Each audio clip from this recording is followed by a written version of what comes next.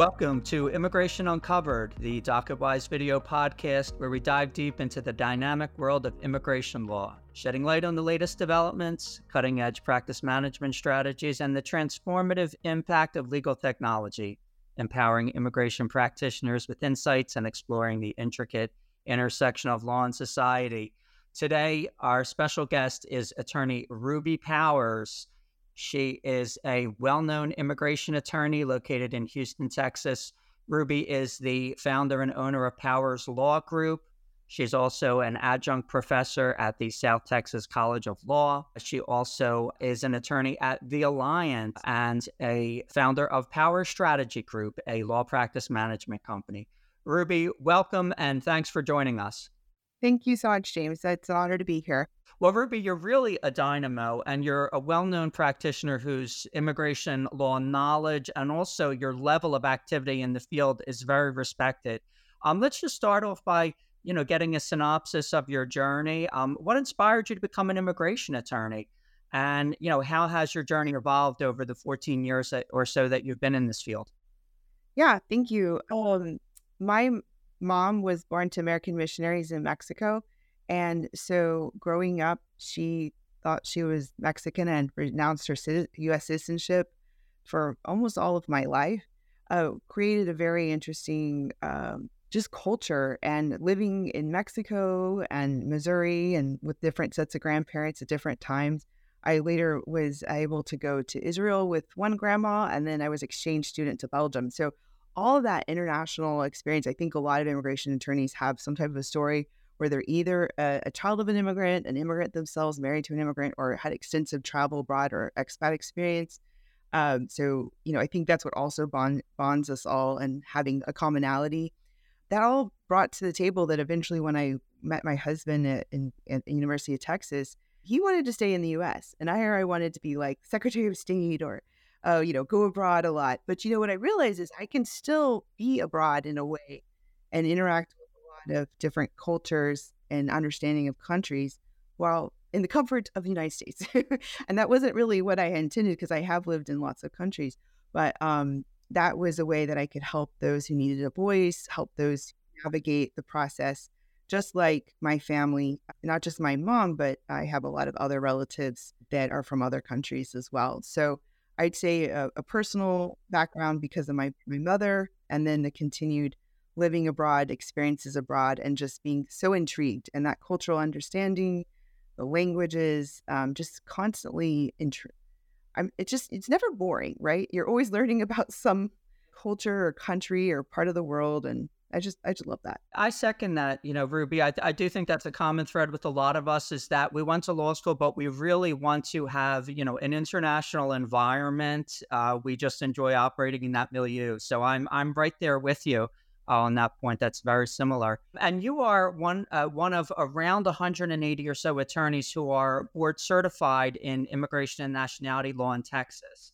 So could you share for anyone who doesn't know the significance of that certification, and how does that offer you an edge in your practice? Yeah, so I don't know how many states in the country have a board certification for immigration. I think it's California, Texas, North Carolina, and maybe some others. But the way it works in Texas, because they have lots of different areas that you can get board certified, you have to practice at least 5 years in that space, like majority of that practice area. And then you have to submit an application asking for your peers to okay you to sit for the test.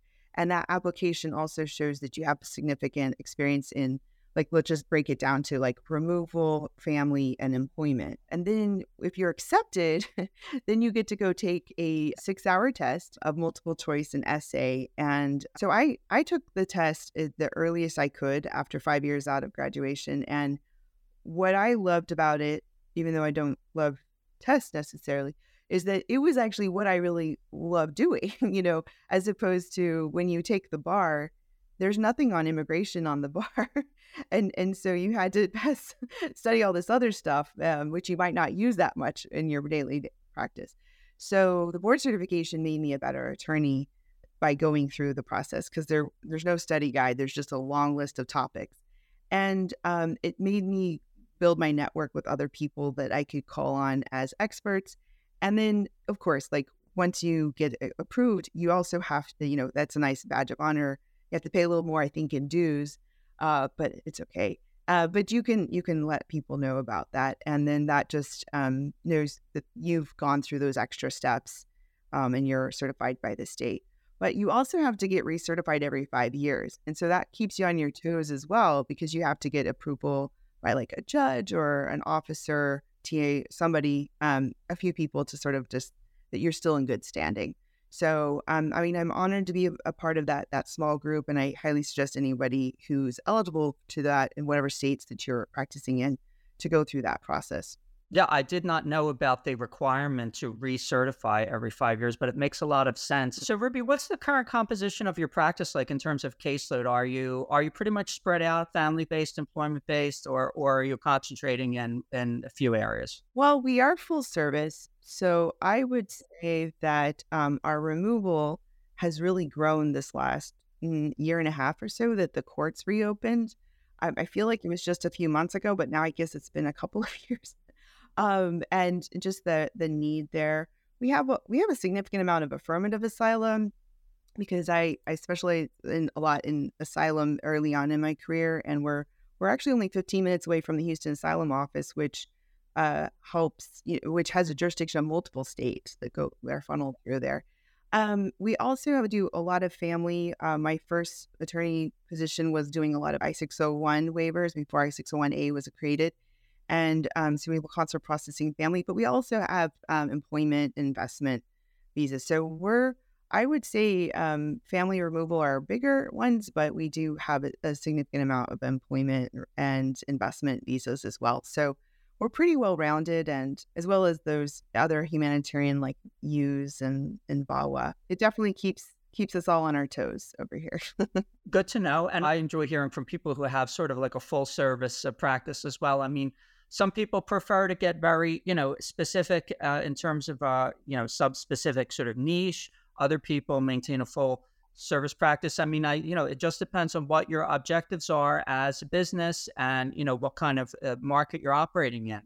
But Ruby, you're the author of a very important book for immigration practice management. And the title of the book is Build and Manage Your Successful Immigration Law Practice Without Losing Your Mind, in parentheses.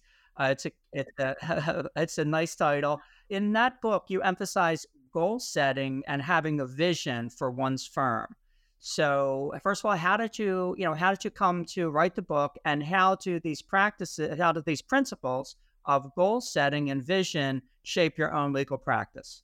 Well, you have to know where you're going. You have to have a roadmap. I often say, and maybe people have heard me say this before, you don't normally get in a car and just start driving, right? And nowadays, which like our children don't ever imagine us not having a cell phone to give us the maps or ways, but you put it in your GPS, and you know how much time it's going to take, where you're going to go, how long, how fast you'll get there, if there's any traffic or something like that. But we rarely just go off and drive off into without a plan, right? And if we do go off without a plan, then it's going to take us a long time to get wherever we want to go. And so if you want to be there the most direct route, you need to laser focus. You have to have those important goals, and the mission vision are all related to that. So let me go back. Let's see. I'm a child of a lot of different entrepreneurs, and I was just sort of inquisitive a lot about like how best to do things.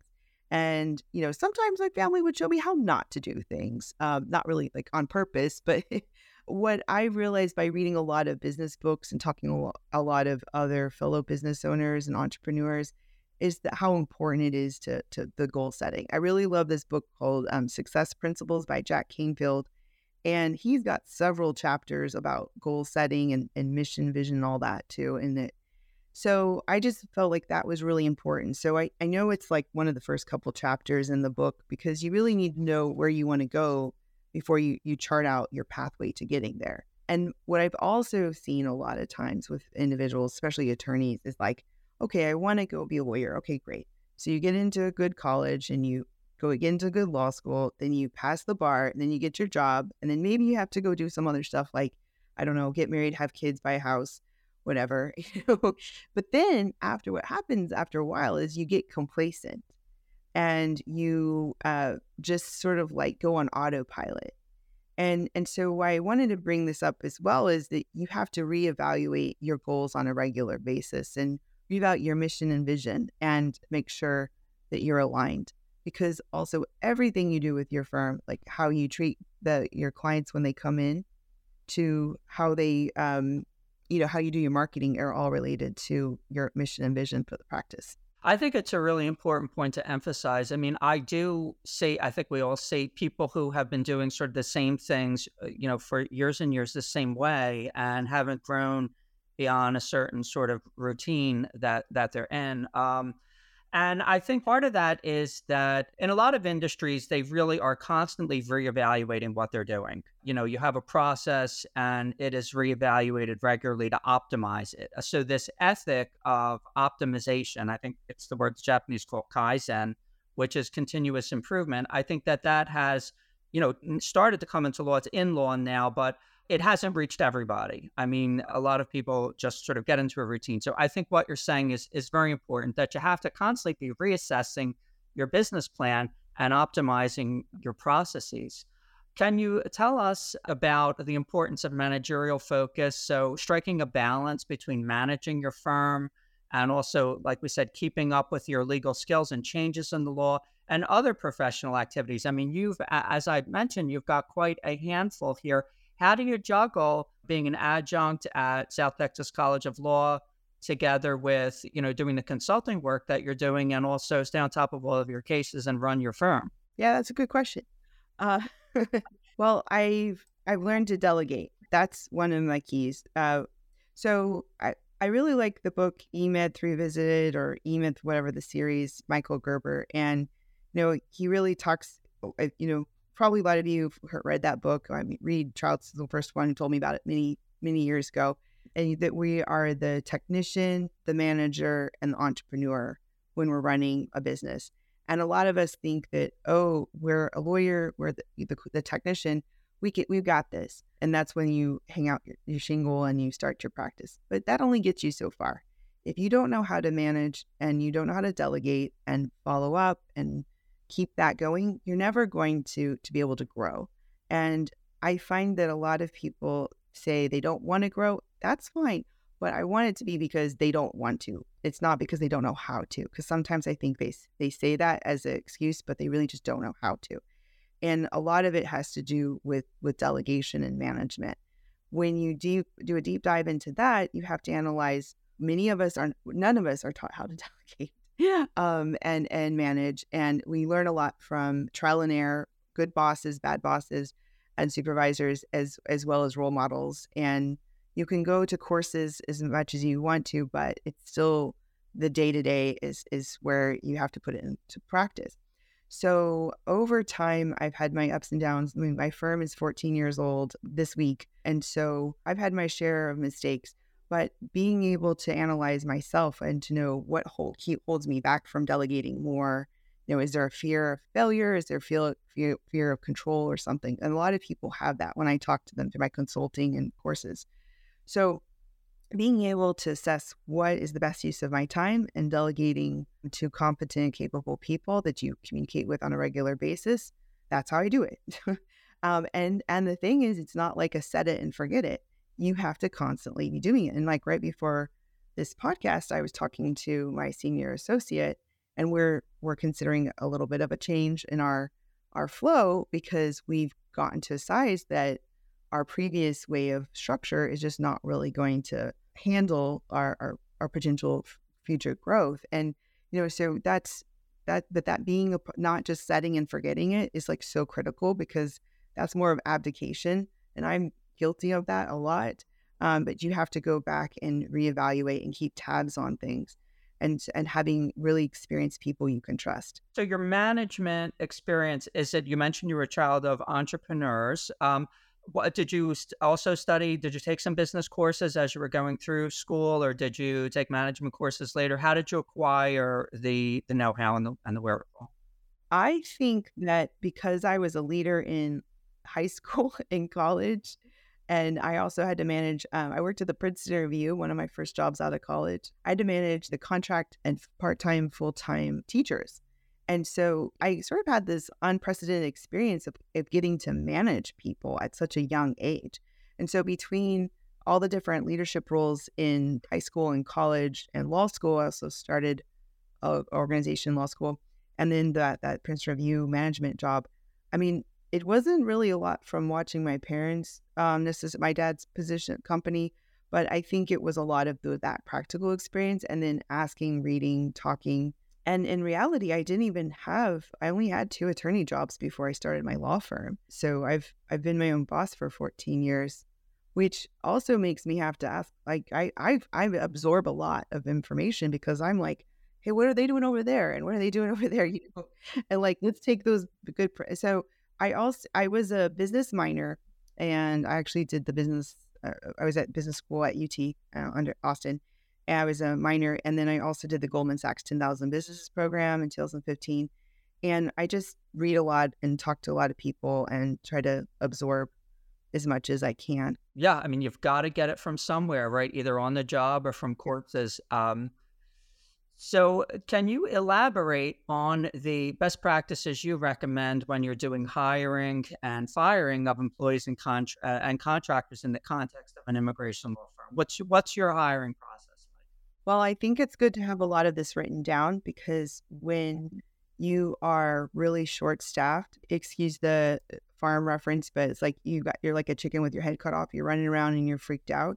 And so I think it's best. That's why I put in my book about how it's important to have your job description, your questions, your posts, your procedure written out so that you don't let fear take a hold of the process, and you're diligently following. I also, if someone were to leave, I evaluate, do we need to replace that person, one person for another, or could we shift duties around, or, delegate, automate, things like that. So don't just automatically think if one person leaves, we have to replace them, one person for a person. Things with technology and automation have been changing a lot. The other thing is that they say that, hire slow and fire fast. I think with the labor shortage, it's been a little harder to trust that, but the fire fast is definitely still true. But you have to document things. Where all of us listening and talking about this are in different states. We have different employment laws. But in Texas, where I've been running the law firm for all that time, it's an at-will state, but you owe it to the employee and staff to be fair and consistent and document your processes. So if it's 2 strikes, you're out, then be consistent. And you'll have to defend that with the Texas Workforce Commission or wherever you're located. So, and whatever the rules are at that time. So just knowing your rules, having the resources, having things written out.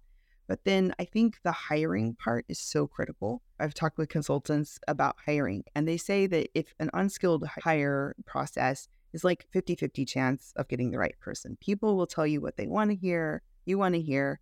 And if you don't know the cues of like checking references, asking behavioral questions, noticing the small little subtle things about, are they on time? Do they have a typo on their resume? Things like that.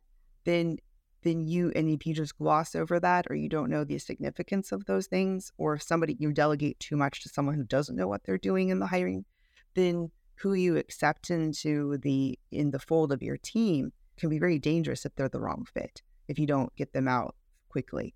So I think that I spent probably the first 5 to 6 years really learning a lot of this the hard way, and then have gotten a lot better since then. Is your staff mostly or all full-time? Do you have part-time people, and do you use outsourced contractors? I think we have about 26-ish people in some capacity. Of that, we have about 14 to 15 full-time people. And of those, we have about 7 full-time virtual staff. So the people that are not 100% virtual, we have on a hybrid schedule. So we have a nice little house office that we moved to a year ago, and we can only have about 10 people in the office at one time. So it sort of makes for a good way to create a hybrid schedule. That's sort of how we work. And are you one office in Houston, or do you have multiple locations? We're creating a satellite in Woodlands, which is not very far from Houston, but there's a lot of immigrant growth over there. And the other thing is also with my virtual assistants, I have them with Staffy. And so we've been for about a year and a half or so, and we've had a lot of success and consistency there. So, but yeah, just, it's sort of funny because like you think that having multiple offices would be good, but sometimes you could just have like an address for the presence, but then having an address is not the same thing as having like staff and a real presence there.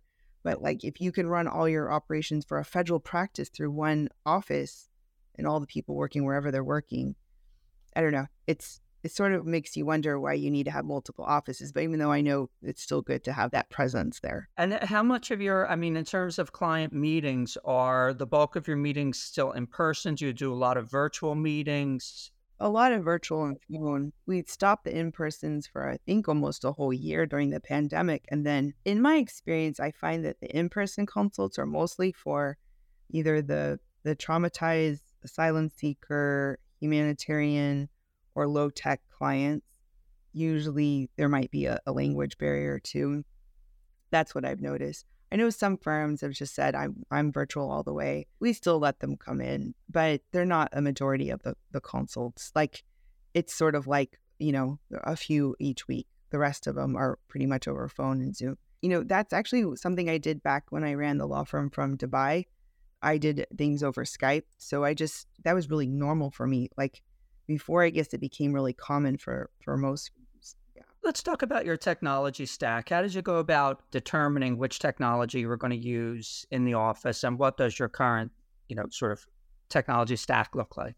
So back when I started the firm in November 2009, the internet was pretty strong, but it's gotten better. And there weren't, I pretty much used Dropbox and Skype and, like Serenade and some other stuff like that. And for the most part, I didn't change it that much because it was like, if it's not broke, why fix it? But I also don't think like technology was like changing as fast necessarily for many years, even though it seems weird to say that. But as much as it's changing right now, like it's so insane. But when I built it for it to be very like a remote practice. And so I wasn't wanting to have clients come in, and I didn't really have a lot of staff coming into the office. As I progressed, I have this story about when I went to ABA Tech Show in 2019, and I looked around and I like, wait, I need to throw everything out and do everything all again, but it was too much of a shock to the system. So for the most part, I'm using a lot of, I'm transitioning, but I have Lawmatics for a CRM. We use the G Suite for chat and email calendaring. We really like that more than Outlook. That works for us. And then we're actually transitioning to another case management software this next week or two with Filevine, actually. And we still have Dropbox, but we're going to be able to get rid of Dropbox, Adobe, and some other tools. We do a lot of e-signatures. We've done that about 5 or 6 years or so. That really was a big game changer. And, just the more that you can do everything in one space, and that whatever space you're in connects to other programs that you like and use, I think that's really where you've got to go. And I know, DocketWise has that a lot as well. So that's really good. Having the management, the forms and CRM aspects in one. And I think that's where, what the other thing about tech stacks, because I actually just spoke at the Tech Summit, AILA Tech Summit a couple of weeks ago, and showed my tech stack. But it's, you have to reevaluate audit your tech on a regular basis. I think you could have said maybe once a year back in the day, but I think now you should say almost every quarter at a minimum, because there's a lot of overlap between the different programs you're paying for. And just like, I'm probably not the only one during the pandemic when we went remote, I looked at all my tech stack at that time, and I realized I had a lot of redundancies. And that's really what a lot of the programs too are adding more features. And so then they're just sort of like, well, I don't need 10 ways to text my clients. I don't need to pay for 10 ways to text my clients. I just need one. And, just as like an example. And I think where we're spending more money now is on software than we were on maybe office space, and maybe even sometimes labor as costs are reduced. But that's why we need to be really smart about integration and reducing redundancy and evaluating on a regular basis, especially as you grow your team and all the different licenses you have. I mean, there are, a couple of these overarching themes that are really driving the whole, legal tech space. The integrations is one, having things be as seamless as possible from intake through production, and that's all the products are trying to, maximize the ability with which they can integrate with others. The AI revolution being another major driver. Have you investigated some of the newer AI products, and have you started implementing any AI technology in your firm? Yeah, that's why we're going over to Filevine, is their AI reading and creation of documents and motions and letters, and just I have been looking at that really closely. I've also seen demos of, and I was on a panel with co-founder Nadine Navarro of Draftly AI, and that seems promising. Lots of cool things there, and also with Jen or Visa AI with Greg Siskin, and he's got a lot of cool stuff going on there too that's going to be coming out soon. But yeah, I mean, attending ABA Tech Show very regularly, talking to the vendors, being in this law practice management space, helping organize and speak at the Tech Summit for AILA just a couple weeks ago, and stayed in touch with what's going on out there, and then have done a few speeches on AI in general to attorneys and business owners. And yeah, I mean, honestly, I really believe, and I don't know if people want to hear this, like if you're not spending a lot of time evaluating your tech and integrating AI now, like if you're in your last third of your career, maybe that's okay. You just sort of do that. But if you're in your first and your second third of your career, you better be paying attention to this, and don't put your head in the sand, and you don't just ignore it. Because I look at that innovators curve, and I think, you want to be in that top, those first two groups, like, either the innovators or the early adopters, and you don't want to be behind this revolution. This is a big one. And that's also what I've been teaching my law students who are about to go off and be lawyers at a really scary and exciting time in a way. It's like there's a lot of opportunity for innovation. Yeah, I mean, it's kind of cliche, but it's true that technology kind of takes these quantum leaps where, there's sort of a huge development that revolutionizes things, and then there's all these further iterations and modifications and enhancements of that innovation. So, I mean, we're getting, we're at the quantum leap with the AI, and then we're going to see how it just filters into everything and becomes just more and more sort of, adopted and ramified into all sort of fields. Ruby, about Power Strategy Group. So you're trying to take your insights and assist other attorneys in optimizing their management. Tell us how you work within Power Strategy Group. What services do you provide, and how is it done? Well, I started this in December 2020 because I just felt like that yearning to want to talk with other business owners and help support them and compare notes, because we were going through such, scary times and uncertain times with the pandemic. And having written my first book with Ayla in 2019, I had a lot of material that I had sort of put in one place. So we're sort of reevaluating at this moment, like what our new programs we're going to be coming out with, but I can give a little sneak peek about that. We're going to have a podcast starting in just a couple of weeks, so I'll have to have you on. And we're going to be talking with experts in different areas within law practice management. They don't necessarily have to be lawyers, but from exit strategy to tech to hiring and staffing agents, things like that. I'm working on a second book that's going to be targeted to all lawyers about law practice management, taking things I've learned these whole 15 years, but also definitely the last 5 years since writing the last book, and reorganizing that material, but updating it as well. So that's going to be coming out in 2024. And courses, consulting, masterminds, and retreats. So we've done a little bit of all those things, but in different ways. But we've been building up the team with Power Strategy Group. So we've got a lot of exciting things that we're going to be unveiling towards the end of the year and definitely into 2024. But people can reach me at powerstrategygroup.com, and we do monthly webinars right now on different topics that are really relevant to small business owners and small mid-sized law firm owners.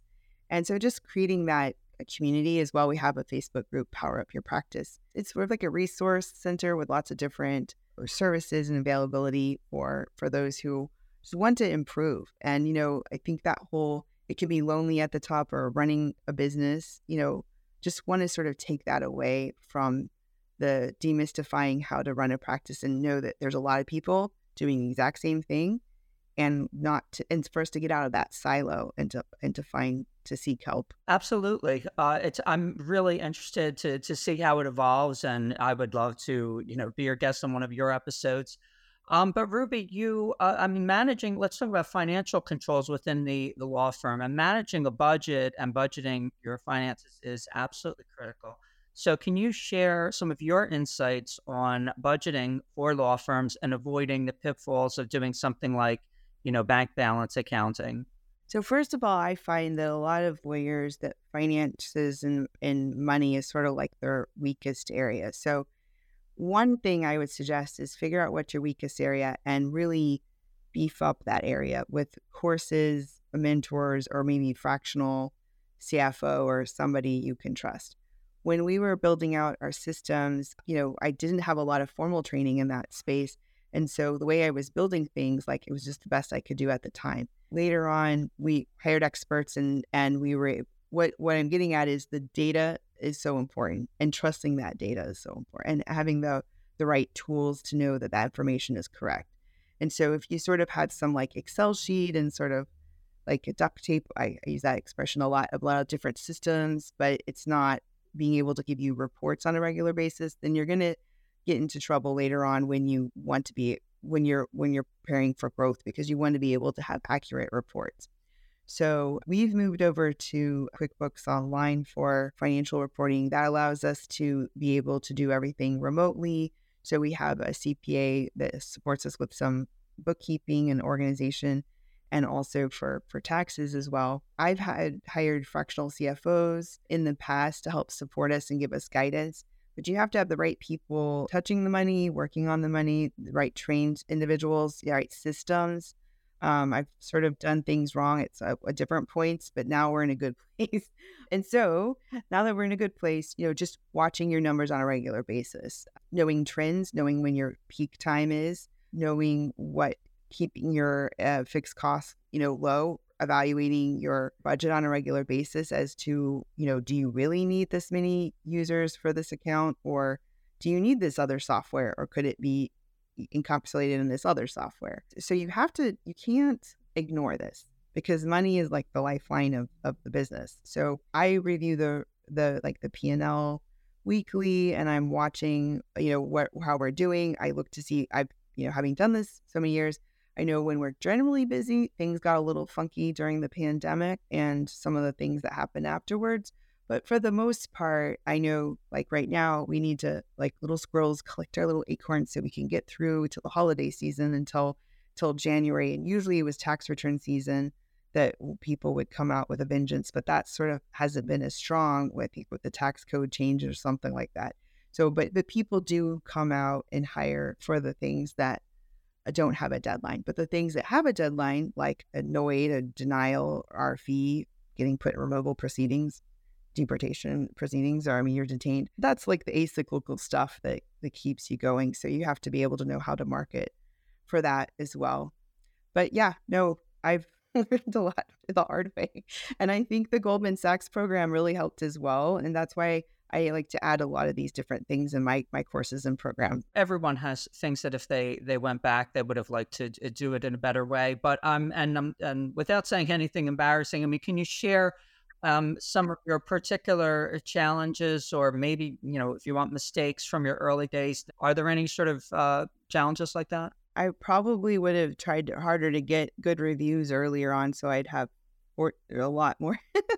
Oh no, that's. I think I probably would have put a bigger focus on management and hiring in culture earlier on, because I think I wasted a lot of time learning it the hard way in terms of building a good team.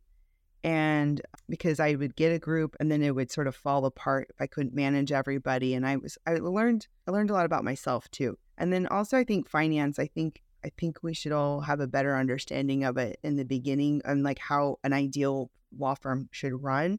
A lot of times we get our experience from working somewhere else, but we're not given the insight of the finance because that's usually held guarded really deep, close. And we're also not given a lot of insight about hiring because if we're not in a leadership role.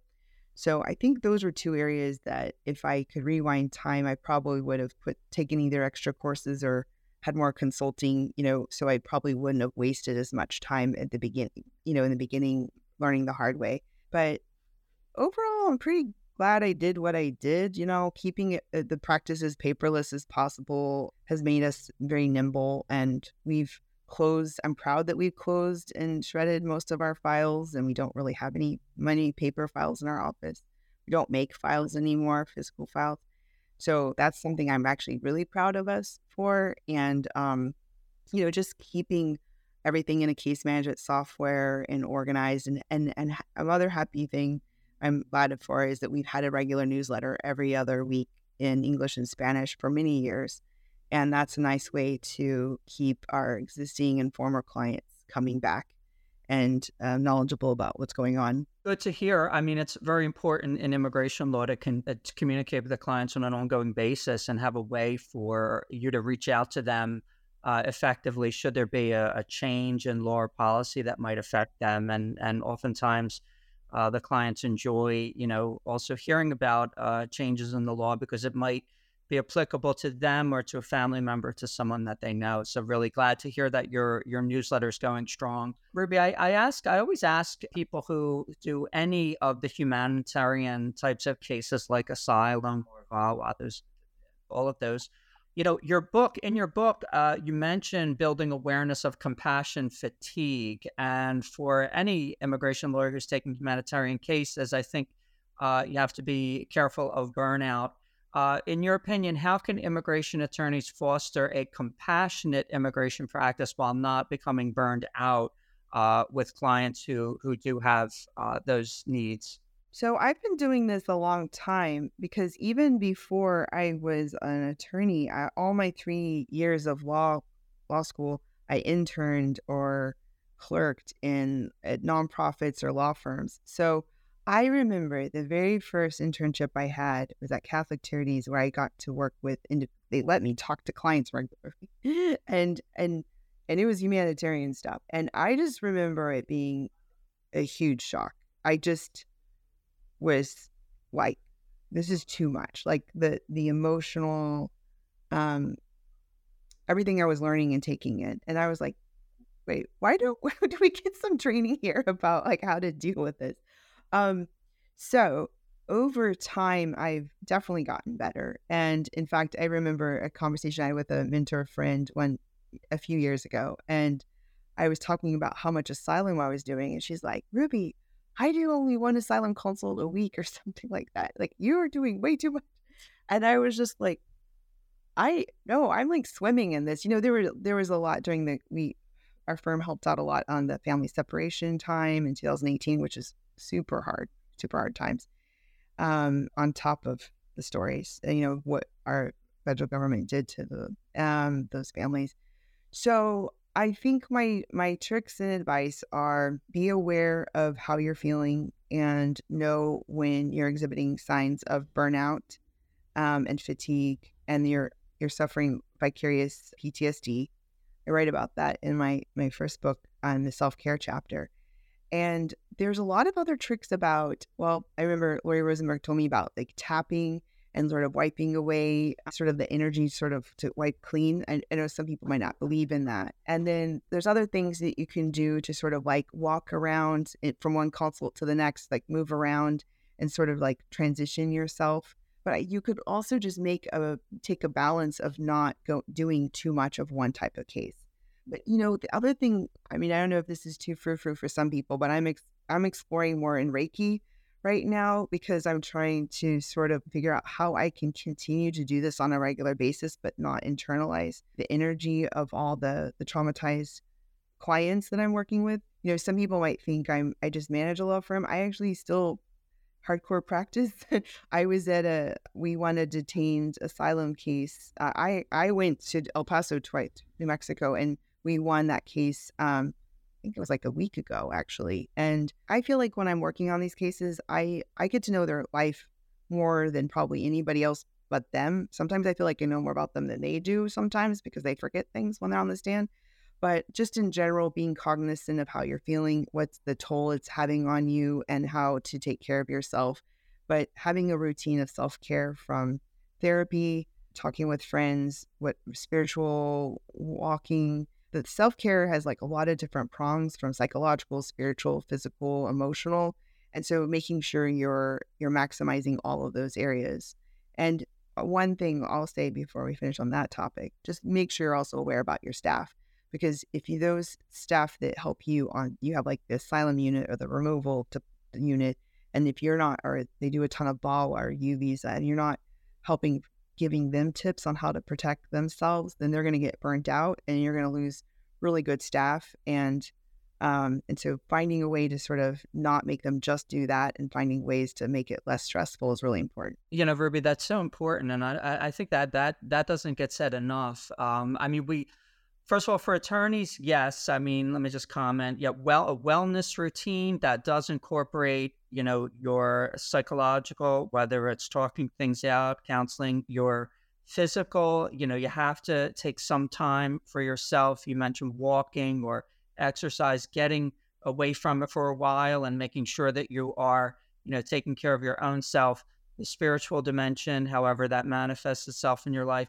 But, making sure, as you said, that your staff is also, because the paralegal staff, legal assistants, they're not going to, necessarily be plugged into all the resources that attorneys could be plugged in for wellness. We have, different resources available to us. They may not be aware of them.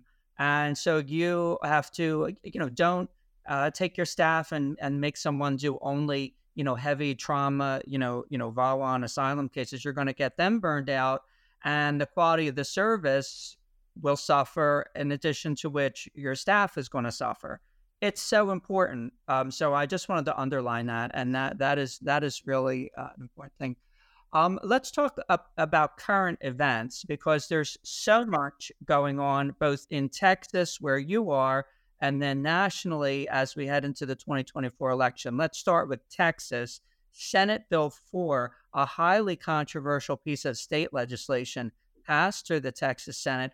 Tell us what you know about it, and why is it so significant? It could be a game changer or a very impactful piece of legislation. Let's see, where do we start? I was just living my best life, and then looked up and realized we've got some really bad bills going through, and before I knew it, they were passed this week on Tuesday night, and we're anticipating Governor Greg Abbott to sign any minute now.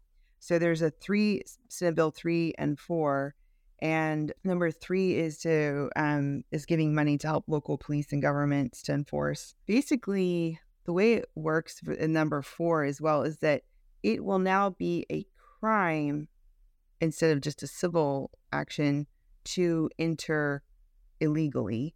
And local law enforcement, pretty much anybody in that space who has probable cause that somebody entered illegally, could then go take that person and put them before a state magistrate judge to be evaluated for their alienage. And there's a lot going on here. So the Texas legislature, which is interesting because I actually ran for state rep a handful of years ago, they only meet every other year in the odd years. And it's usually from about January to about May. And they have to get the whole state's business done in that amount of time.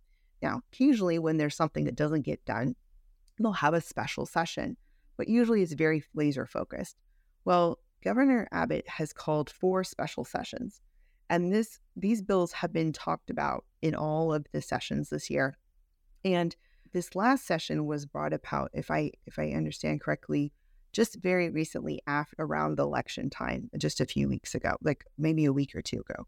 And they really just sort of rammed these bills through the process really quickly, using the excuse that these things had already been discussed prior. And it didn't really give a lot of opportunity for opposition and the normal process that could help keep bad bills from going forward. And so what I know is that as soon as it gets signed, which it will get signed in, because this is a pet project of Governor Abbott, is that then it will it's supposed to go into law on the 91st day after the end of the session. So my estimate is around maybe March 7, 2024.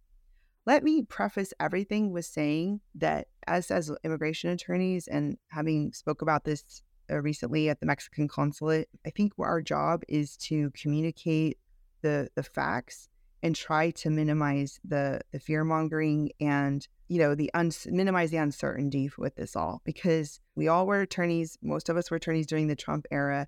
And we know that a lot of that misinformation and fear mongering, it gets people to watch the news and read the headlines, but it really just causes a lot of loss and fear and unfortunate events for our clientele. And so what do we know? Well, there's going to be a lawsuit as soon as possible, whether it can be enjoined right away or we have to wait until it goes into effect. But we already know that people are talking about that. The other thing is that the inconsistency. This is a deja vu to SB4 of 2017, when I testified against that and decided to run for state rep because that really just bothered me of how much the state ledge was getting involved in federal immigration matters and making things worse. What we don't know is a lot of things. How are they going to determine probable cause? What does a U.S. citizen look like? What does an illegal entrant look like? And really, the way they worded this the way they did is because they're trying to differentiate themselves from the Arizona Bill 1077 that came out in 2010 and went all the way up to the Supreme Court and was struck down in 2012. But what I think was sort of smart in a way on this SB4 is that they talk about illegal entry, because the problem with Arizona was that the Supreme Court ruled the local police didn't have authority to arrest someone solely based on their immigration status, and that resolves on federal government. But the way they word this SB4 is it's going to be about making it a crime to enter illegally. So then they're going to that whole interaction of, excuse me, did you enter illegally? How do you find out that conversation? And it's anywhere in Texas. We're not just talking at the border.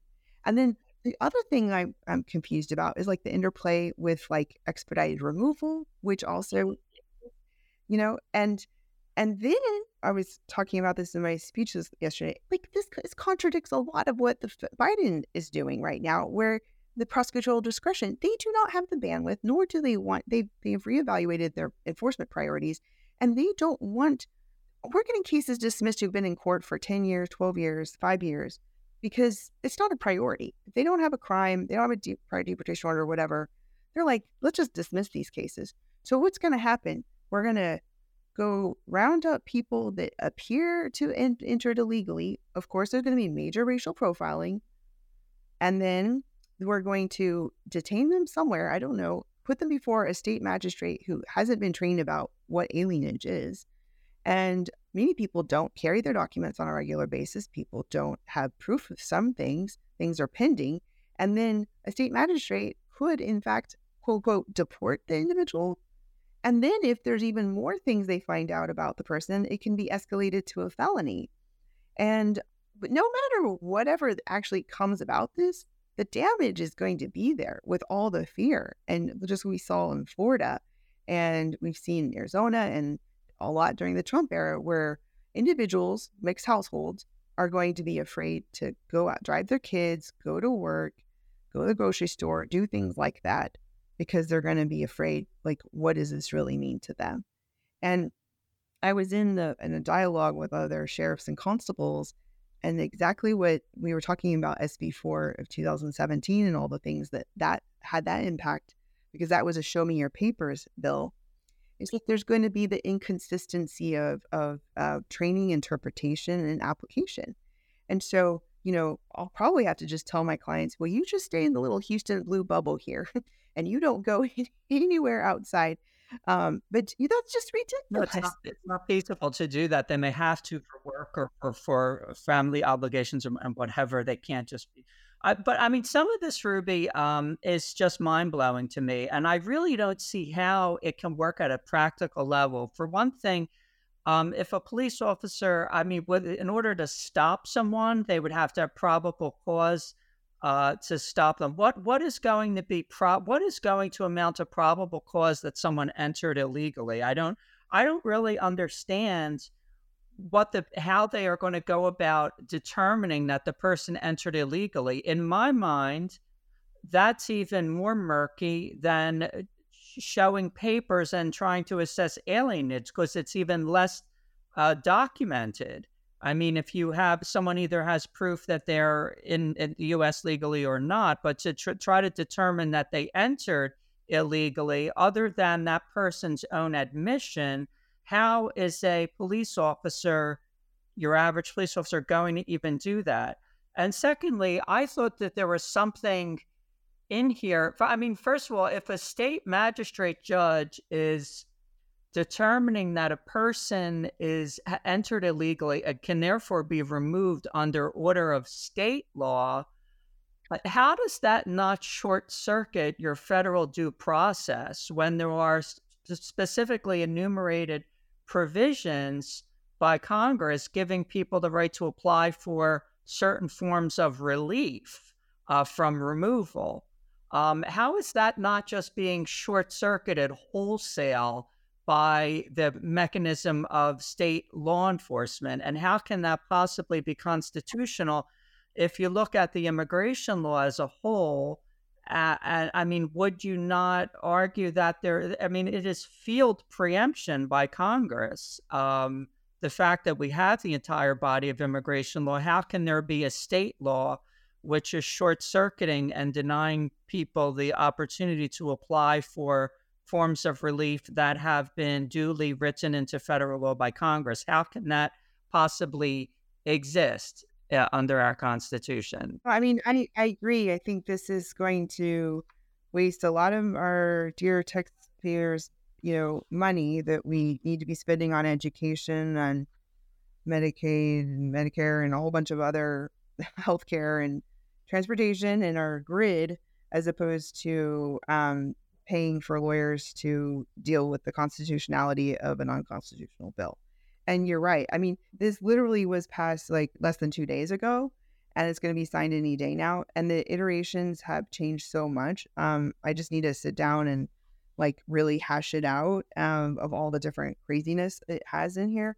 But like even in it, it talks about like what an affirmative defense to prosecution is, yada yada, like asylum and legal permanent residency or something. But then it says these things are not affirmative defense, and there's just so many people who have like asylum pending and don't have documentation on them. And I mean, you could, I don't know if people know this, but like Texas is really big.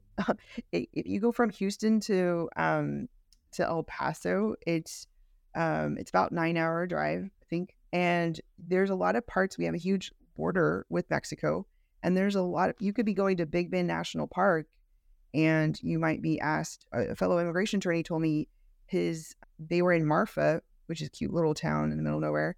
And they were stopped by law enforcement 3 times for some quote, quote, probable cause. They didn't know what it was, and asking about his Hispanic husband's like identity and documents. Racial profiling is huge. And this is such a horrible aspect because, just like people don't even know they have, they're a citizen, people don't have status on them all the time. And it's already complicated for immigration attorneys to figure out somebody's situation. And we're going to put that upon local law enforcement. And part of the conversation that we had in that dialogue recently was that they don't have the bandwidth for that.